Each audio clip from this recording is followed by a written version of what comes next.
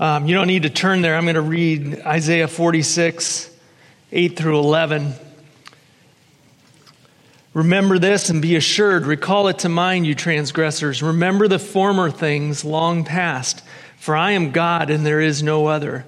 I am God and there is no one like me, declaring the end from the beginning and from ancient times things which have not been done, saying, my purpose will be established and I will accomplish all my good pleasure. Calling a bird of prey from the east, the man of my purpose from a far country. Truly I have spoken, truly I will bring it to pass. I have planned it, surely I will do it. So we have this just in our minds. I want us to realize that what God has accomplished now in our past, but what he accomplished certainly in Christ on the cross through Christ's ministry here on earth was declared beforehand. Because God doesn't just plan the ends. In order to actually accomplish the ends, he has to also plan the means by which those purposes are accomplished. And I love that phrase in there, calling a bird of prey from the east, the man of my purpose from a far country. The man who he calls ultimately is Christ himself. We often think of David, and what's the one attribute of David, the positive attribute of David that we all think of? He's a man after what? God's own heart, which clearly, if looking at his life, does not mean David is a man who did everything the way God wanted him to, because they had some sort of mind meld going on there between their hearts. No, it was a man after the heart of God. He was a man that God had called because he had a purpose for him to fulfill. He was God's choice. He was the man after which God's heart was set. The ultimate man after whom God's heart is set is actually Christ himself. So as we look over to Psalm 69, I just want to point some things out. And I think we better build a foundation here of the context of this psalm. Again, this is something that would have been sung or chanted in a worship setting. We don't have a clear definition of the Shoshanim, I guess that's how you'd say that, at the beginning in the introduction of Psalm 69, but those are inspired words. We do count that as part of the psalm itself. And then it launches into the description of this person who's going through this incredible pain and suffering in spite of their innocence because of the people around them, who then calls out to God to do something about it. And if you look in your study Bible and read through the notes at the bottom, which I expect you to do while I'm teaching, I would be doing it because it helps check on, hey, am I being taught error or something? Understand, I'm going to tell you things that aren't that might not necessarily agree with that. And here's why. The New Testament authors, as I've said, often turn back to the Old Testament to try and give us a larger idea than just the one little verse they're quoting. And so when they tend to quote an Old Testament verse, you should probably look at that whole passage and see how it applies to the situation going on. So in Psalm 69, we have verse 4 quoted in John 15:25 about Christ. In verse 9, we have John 2:17, Jesus cleansing the temple. In Romans 15:3, being quoted about Christ. And then in verse 21, that's in Matthew 27:34. And that's the picture of what happened to Christ on the cross. Then in verse 22, you have Romans 11:9 and 10, referring to Christ's role. And then in verse 25, you have Acts 1:20. I think actually talking about the betrayal of Judas himself. And again, you can come to this one verse and say, well, that's an interesting verse for them to have quoted there if you look at that passage. But then when you open up the whole psalm itself and apply it to what took place there in Acts 1, you realize that they weren't just talking about this one verse. So you're left with a conundrum when you're interpreting Scripture. You can take this and say, well, each one of these verses jumps around about who it's talking about. Or you can say that the author of Psalm 69, David, actually was referring to one person. And the challenge of that, because what I've presented so far, the New Testament writers, I believe, make that case. The challenge of that is you're going to run into verse 5. And 69:5 says, "O God, it is you who knows my folly, and my wrongs are not hidden from you." So the challenge that you're going to have as we go through and read this psalm is, okay, if this context is about Christ, why is he saying that God knows his follies or his sins or his wrongs or where he has transgressed?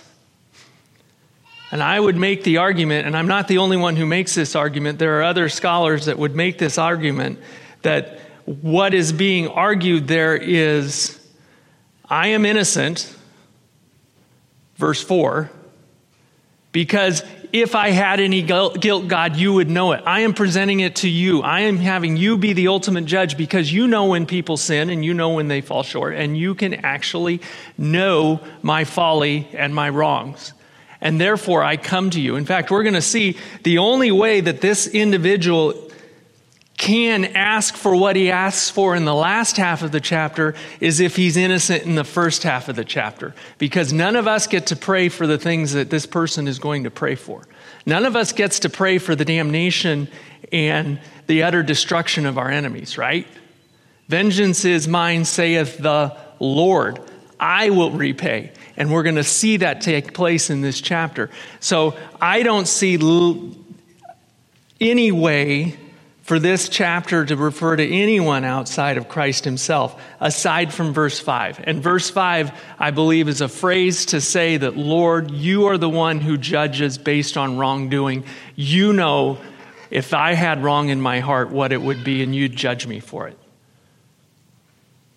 But there's so many ways in which that is debunked, where that can't actually mean what it says on its face. But I don't fault somebody who says, well, Scripture speaks plainly, and that seems to more plainly say that this person has some sort of sin or folly or wrongdoing in their heart. But sometimes you have to go deeper, and do remember, unless you're a KJV only person, this was not written in English to start with. This is written in another language, translated into a second language, and translated to us generally. And then we go back to the original language and try and make it fit and try and figure out exactly what it says. So we're removed culturally from that. But I think it makes good sense. And again, people are divided on that. If you're going to say it's not Christ in verse 5, the rest of it has to be about him. And therefore, I'm more comfortable with siding with those who say that even verse 5 is a declaration of innocence before a God who knows all. That being said, we'll start up in verse 1. Save me, O God, for the waters have threatened my life. I have sunk deep in the mire, and there's no foothold. I have come into the deep waters, and the flood overflows me. I am weary with my crying. My throat is parched. My eyes fail while I wait for my God. That's going to be a front end of a bracket to verses 14 and 15. It gets repeated. Deliver me from the mire and do not let me sink. May I be delivered from my foes and from the deep waters. May the flood of water not overflow me, nor the deep swallow me up, nor the pit shut its mouth on me. So 1 through 15, I would say, are all one section where it's talking specifically about the situation that this person is in. And certainly we all have had situations where we feel this, but certainly I'd be hard pressed to believe to the extent where this person is feeling it. All hope is gone, and all they have to turn to is God himself. With the idea of this being our Savior and understanding what it was like for him, it brings to mind things like when he is in the Garden of Gethsemane, knowing what he faces. Even his own close friends are falling asleep and don't pay attention to what's about to happen, even though he's been trying to tell them. The loneliness, the isolation that Christ had here on earth as a human being is starkly portrayed here in Psalm 69. Verse 4, then those who hate me without a cause are more than the hairs of my head. Those who would destroy me are powerful, being wrongfully my enemies. What I did not steal, I then have to repay. Clearly a statement of innocence in this situation. Whatever has gotten him into this state where he's in the water and he can't even find place for his feet to rest under the water. And what is there is slippery. It's a mire. Everything is overflowing him. It's like being caught in a torrent. Is because there are people around him who hate him without cause. It seems like everyone around him hates him without cause and desire his destruction, demanding that he repay for something he never did. And again, innocent person here, certainly in this situation. Those who would argue that this is a psalm about David and it makes allusions to who Christ was would be hard-pressed to find a situation where David himself was totally innocent, as this person is. So, terrible situation brought about by those who hate him when he has done nothing wrong. And it's a hatred even beyond just despise of the person, but it's despise of the person and wanting them to pay for something they didn't do. And then we have verse 5, this plead for God to be the one to step in and judge in this situation. Oh God, it is you who knows my folly and my wrongs are not hidden from me. You are the one for whom the whole book of my life is laid open. You can look at everything here and see that in this situation, there is nothing I have done wrong. I'm clearly the innocent one here. My appeal to you is valid because of that. So much so, Lord, that understand, verse 6, may those who wait for you not be ashamed through me, O Lord God of hosts. May those who seek you not be dishonored through me, O God of Israel. And we'll pause there. For you and I to say that, when we say something that, oh Lord, I pray that your name isn't sullied by my actions, it's because our actions don't necessarily represent what God would have them represent. That we do a poor job of representing God. Through our sin, we actually bring shame to the name of Christ. But this is a prayer that those who wait for God would not be ashamed through me. Why? In verse 7, because for your sake I have borne reproach. Dishonor has covered my face. It's because of his standing for the Lord that he has borne reproach. And he has been dishonored. And his prayer here is that even though I am totally innocent, Lord, and I have represented your name well, because of the position I am now in, brought about by these fools that are accusing me wrongfully, some might actually be ashamed of you yourself, God. And it's a magnificent plea to God for the name of God. Lord, don't allow your name to be sullied and those who follow you to be ashamed because of what's happening to me. Where I have stood for you and been a reproach, some might say that that's bringing dishonor to you. Don't let that happen, Lord. In fact, his position is so bad, and verse 8 isn't a direct quote from the New Testament, but it's referred to in the New Testament. I have become estranged from my brothers and an alien to my mother's sons. And we know that during his ministry before the cross, the brothers of Christ, Mary's other sons, thought he was crazy and didn't have a respect for his ministry. So again, we have this prophetic word of God declaring what came before for what was about to happen later. We have this prophetic word that shows us that this is speaking of Christ himself. get one more clue of who we're dealing with here. Ultimately, Lord, don't let dishonor come on you because of the dishonor that has been brought on me. Why has this dishonor come to me? For the zeal for your house has consumed me, and the reproaches of those who reproach you have fallen on me. And we saw this zeal for the house consuming Christ ultimately represented in his cleansing of the temple at the beginning of his ministry. It's kind of interesting because now we see this, we're going to see brackets of Christ's ministry represented here in the psalm. We're going to see this is the beginning. It's going to say in John 2 that the disciples remembered later, oh yeah, zeal for the house was going to consume the character back in Psalm 69. That's what drove him to cleanse that temple. So the disciples in John 2 are saying, yeah, Psalm 69 is about Jesus. The zeal for your house is consuming. Interestingly enough, it's funny that David's writing this. What's the house of God during David's day? It's a tent, right? There's no temple. And the disciples looking back are saying that's Christ cleansing the temple. But you can see how that set off the Pharisees. He went directly after them, after their treatment of God in his holy house, after their treatment of the people, fleecing them by charging them outrageous prices for what they were required to bring a sacrifice to God. Christ sees that, and immediately he reacts to it, knowing full well the wrath that would be brought upon him. He did nothing wrong, and yet they're asking him to repay. They're treating him as the criminal in the situation. The reproaches of those who reproach you have fallen on me. What a wonderful thing to be able to say, that the reason people don't like me is because they don't like God. Now, some of us claim that after we're obnoxious. That's not what this says. This doesn't say, hey, if you go and you're really obnoxious to somebody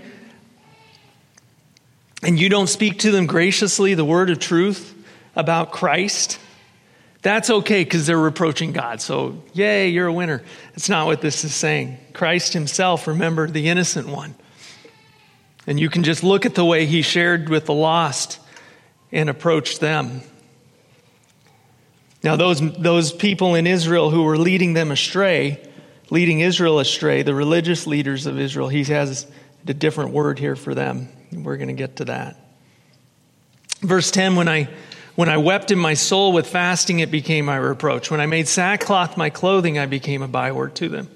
So we see Christ here as during his ministry, situations where he goes off to pray, or when he's calling out to the Father before the cross, weeping in his soul, fasting, wearing sackcloth. Even then, those who were against him in his earthly ministry still came after him.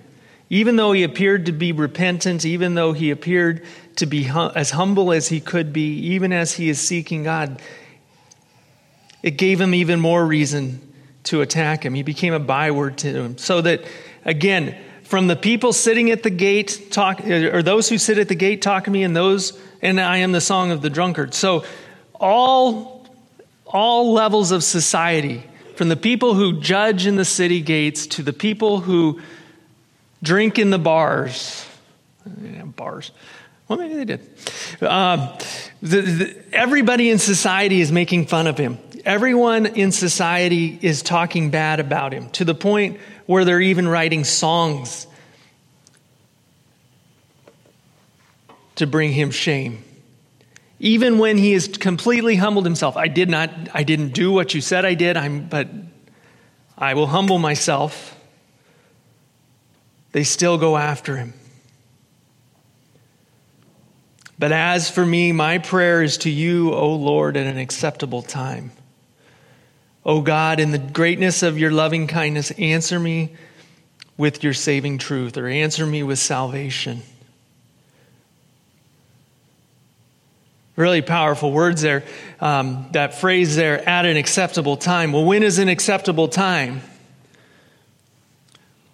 Through Scripture, we see that phrase. Probably the most clear one that we see is when the fullness of time had come, Christ was born. Mary had a son. And very often we say, well, that fullness of time is 9 months, right? That's when time's full, time to have a baby. But really that's referring to when God's plan was completed to that point where Christ would now come, Christ was born. The acceptable time isn't a time that we decide on, and I don't think it's saying that Christ here is praying at a time when, okay, this is the right time where I need to pray. I think it's God himself bringing about prayer in the life of his son at the acceptable time. It's the Lord who controls the time. And that is one of the things that Christ did, bring himself and humbled himself when he became man. He became located within this web of time and experience and different occasions and circumstances. And at an acceptable time, he turned to God in prayer. And his prayer is one about the greatness of God, his loving kindness, and his salvation. Now, what this prayer isn't, which if this was David, you expect it to be, there would be something in there praying for the mercy of God. Oh Lord, have mercy on me, a sinner. But this is no, oh God, you are great in your loving kindness. Answer me with your salvation. Christ here praying to be saved. And again, we see that what's he wanting to be saved from? The situation that he's in. The mire, the deep waters, the flood of waters flowing over him. The deep and the pit. Oh Lord, save me from these things.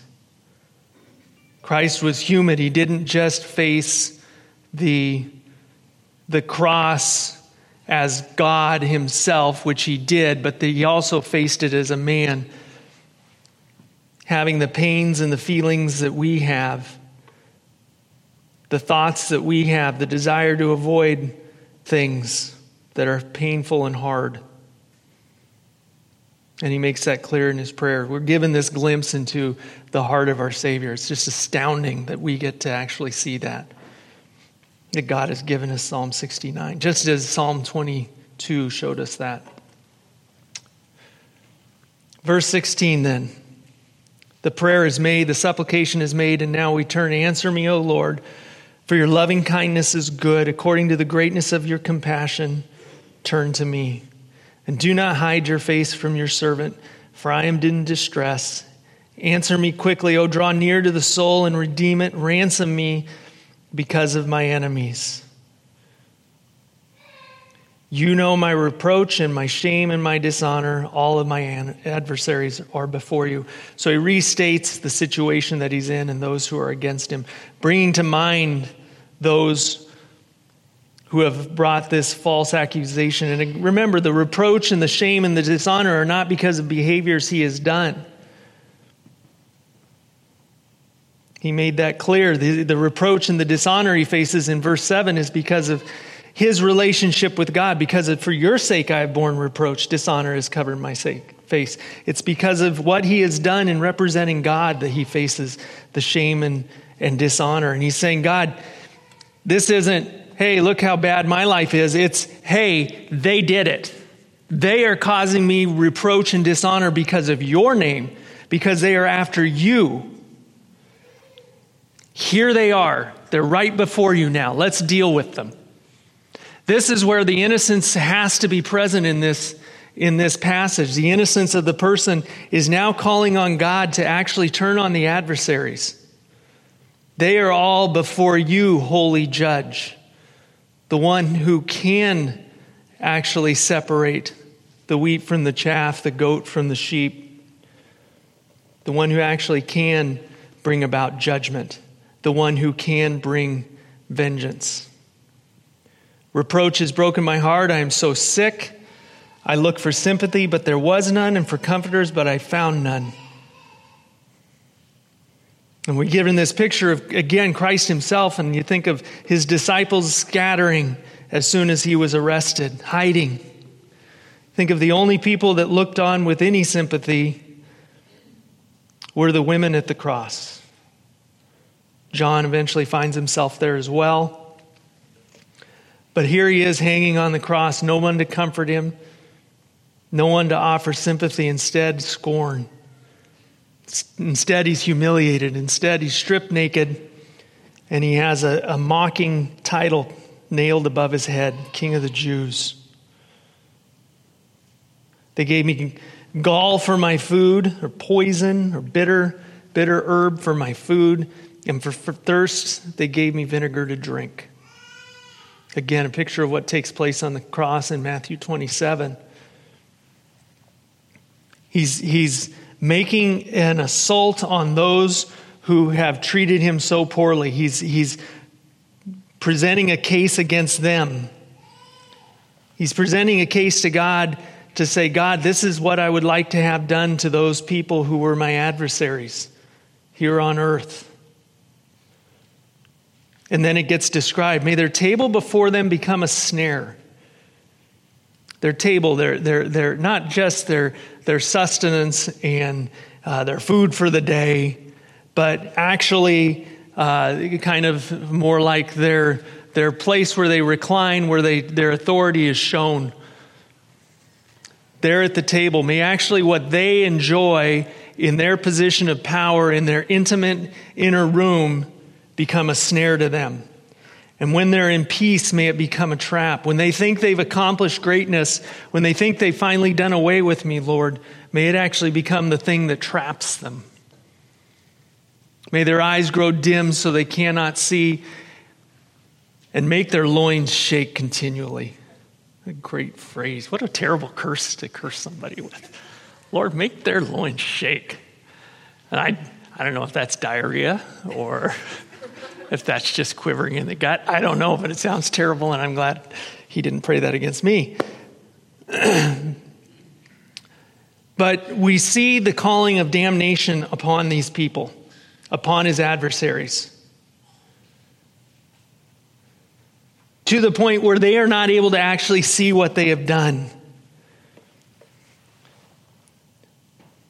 The high priest prays that maybe it's better for all of Israel if one man were to die. He said that out loud. And it's like, yeah, that's why he's here. You got it. And the Holy Spirit is the one who moved him to speak in such a way, but he had no idea what he was saying. Their eyes grew dim so they cannot see. The other thing to bear in mind here is this is Christ himself praying this. How many of Christ's prayers come true? Does God answer the prayers of Jesus? Say yes, absolutely he does. So this is Jesus Christ declaring the judgment, but submitting himself to the Father and allowing God himself to bring that about. This is Christ who we were joking, Elise and I were joking during the sermon. Last week it talked about Jesus putting on his magnificent robe and appearing, and the horror that his appearance in that magnificent garb brought about all of the earth. And it's kind of, the parts that's funny is when he must, turn to one of his angels and say, I want the robe. They're like, which one? I want the magnificent one. And they're like, whoa, what's going to happen now? Because this is Christ himself, the ruler of all the universe, who submits himself to the Father and says, Lord, you're the judge. This is what I want done, knowing full well he himself could declare it. Pour out your indignation on them and make your burning anger overtake them. We don't get to pray those things because we are not without sin, because we are not the innocent one. Now, the other thing that will hopefully come to your mind is when Jesus, one of the things he says on the cross is, Father, forgive them, for they know not what they do. And you want to be careful that you don't just apply that to the whole situation from the time he's arrested to the time he's dead in the ground. Because clearly here, he's calling on judgment on some of the actors in that. Those who did know what they did. Those who actually understood, I am sending an innocent man to die, are not the one who Jesus prays mercy on. I think he prays mercy on the man who got up that morning and told his wife, what are you doing today? Oh, we've got to do some more crucifixions today. And he's just a Roman soldier, and that's what he does. and he goes and he crucifies the Lord of all the earth. And I think Christ, in all his grace and mercy, said, Father, forgive those men. They don't know what they're doing. There were men that did know what they're doing, and I think that's why he puts the clarity in there. Because some of the men who put Christ on the cross will have God himself pouring out his indignation on them, and his burning anger is going to overtake them. Don't fool yourself into believing because God shows mercy over thousands of years to millions of people that for some reason he will overlook your sin. And if you know better, if you sit here and you hear the gospel week after week after week and you tell the Lord, no, not for me, I have other things, you don't get to claim you didn't know what you were doing. There's an indignation that will be poured out on you, and there will be burning anger that will overtake you. May their camp be desolate. May none dwell in their tents. It's an attack on not only the land that they inherit or the sphere of influence they have, but also on their families themselves. May you have no children, and what children you do have, may they all be scattered. For they have persecuted him whom you yourself have smitten, and they tell of the pain of those whom you have wounded. And we covered this a little bit in Job, but Job's friends came and attacked Job himself when it was God that brought about the whole situation, and God was not happy with them for it. Where instead they should have come to Job, and Job even tells them that, I was down and you guys came and attacked me. That's not how you're supposed to react when your friends are under the afflicting hand of God, is to pour on it like God's judging you, so I can judge you too. No, but that's what these men did. Christ himself was smitten by God. You yourself have smitten, the one whom you yourself have smitten, and the one you have wounded. Jesus himself was injured, smitten. He went through that misery at the hand of God, through the plan of God. And you'll notice that Christ himself doesn't attack God for being part of that plan. He understood God's role in this. He understood they meant it for evil, you meant it for good. The story of Joseph stands for that, or shows that. So they have persecuted him who you yourself have smitten, rather than offering him condolence, rather than coming alongside him. And they tell of the pain of those whom you have wounded. And he seems to bring in even beyond himself. Add iniquity to their iniquity. Yeah, if the sentence is X, double it. If they're committing these sins, hand them over to that and let them commit even more. And may they not come into your righteousness. Lord, don't let them have an understanding. That's a tough phrase to read there. It's tough for a 5-point Calvinist to read that and say, wait a second. All of us should say, that should make you afraid. Especially if you're here hearing the word of God, hearing of what Christ went through on our behalf. The idea there is that you need to throw yourself at the mercy of God himself, because he's the one that allows you to come into his righteousness and to understand and have your eyes open. May they be blotted out from the book of life, and may they not be recorded with the righteous. This is not a little curse that Christ is praying. Or if you believe it's David, that David is praying. But what a horrific thing for just a man to be praying. Blotted out, that you'd never actually know salvation, that you would have no opportunity for the sins that you have had. You have blasphemed against the Son as he is declared by the Holy Spirit. You're done. But I am afflicted and in pain. May your salvation, O God, set me securely on high. He brings us back to what's going on. After that prayer for the destruction and damnation of those who have killed an innocent man, and not just an innocent in that situation, but an innocent for all time. They're caring about the work of God.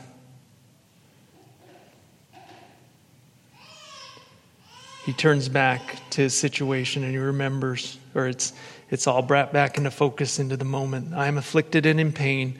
May your salvation of God set me securely on high. There's a goal here, Lord. I understand I have to walk through this.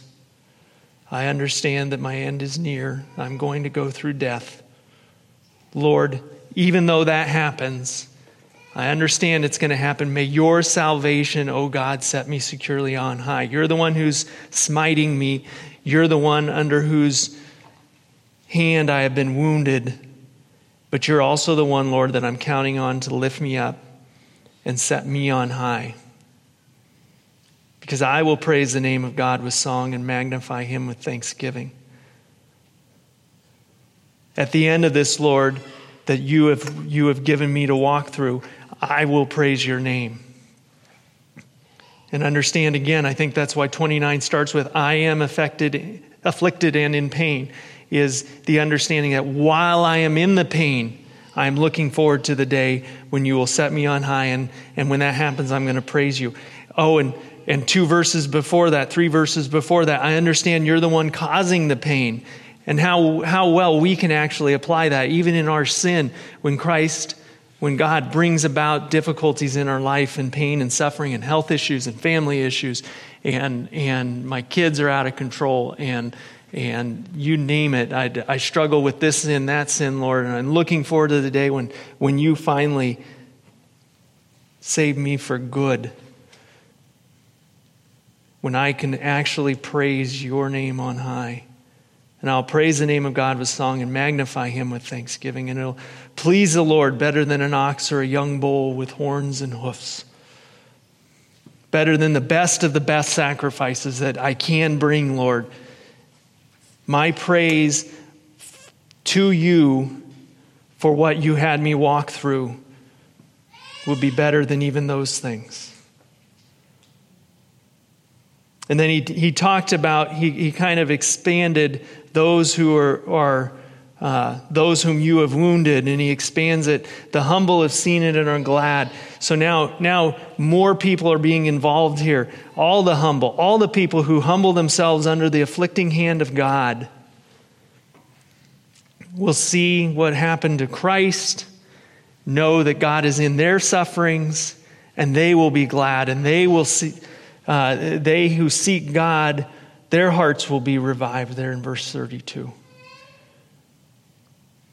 When you're in doubt about what's going on and whether or not you're going to make it through, look at Christ and his focus on not only completing what God had set before him, that God was the pain that he was going through as given to him by God to go through.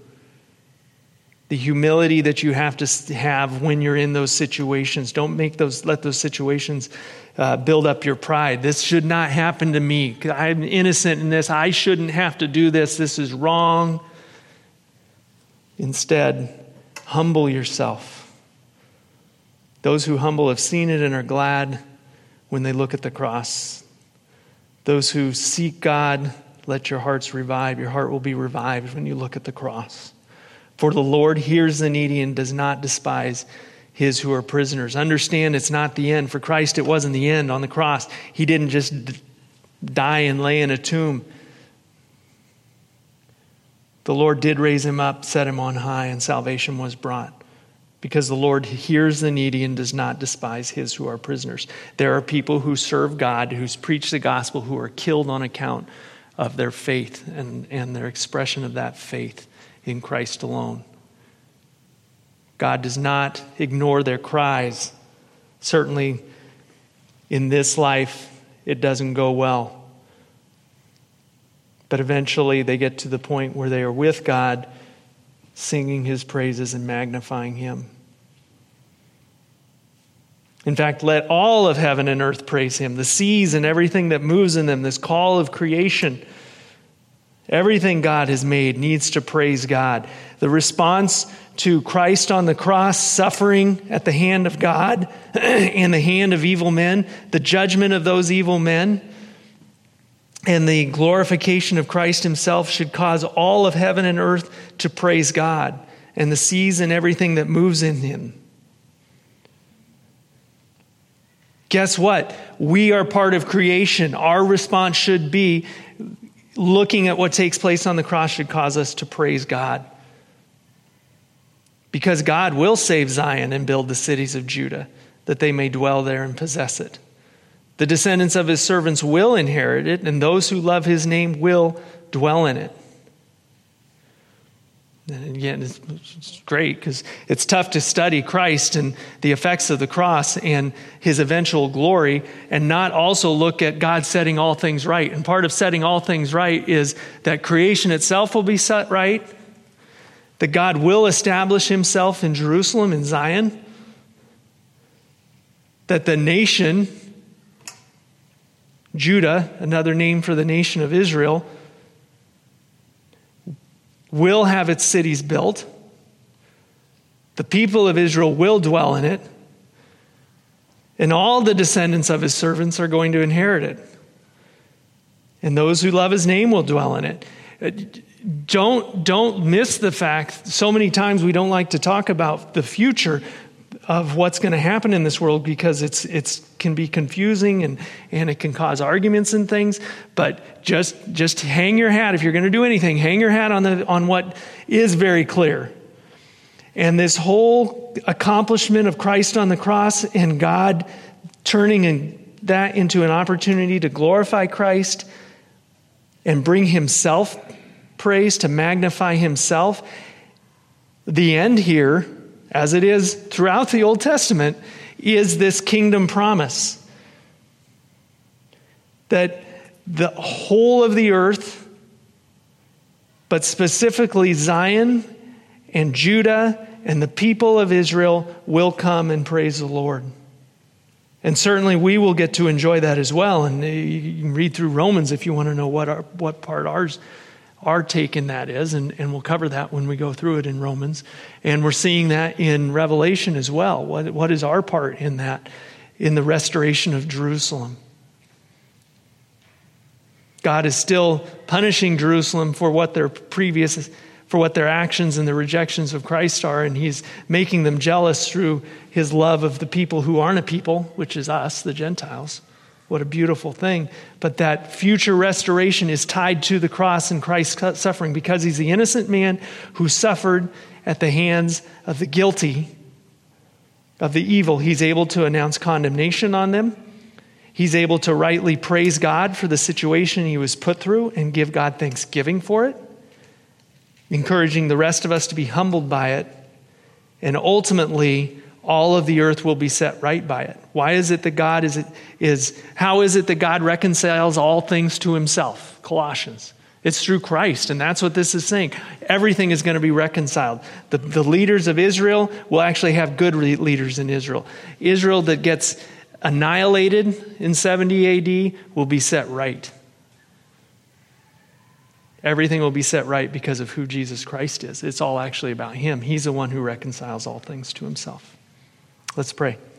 Lord, I just thank you that we're able to see the greatness and glory of Christ even in this Old Testament passage, Lord, even in this song that you gave them to sing, Lord. And I just pray that we would recognize what Christ did for us, Lord. If anyone is here who doesn't know you and doesn't want you, who has rejected you, I pray that, Lord, it would be a temporary hardening of their heart, Lord, that you would bring about in their life an understanding. You would open their eyes to see Christ. And in doing so, they'll see their sin and they'll desire to sin no more, that they'll desire to be freed from that they would have a heart of humility and repentance, Lord. For no other reason than they see that in the end, Christ wins. He was great. That tomb is empty, Lord, because of your answering the prayer that was made long before he was even born as a man, Lord. Looking forward to his life and his eventual glory. Lord, I pray that everyone in this room would be part of that everyone who hears your voice would say, this is the day that the Lord saved me. We pray these things in your Son's name because he is the only innocent one. He is the one who submitted himself to the Father. He is the one, the first fruit that was raised in a glorified body, that we too might look forward to that. Amen.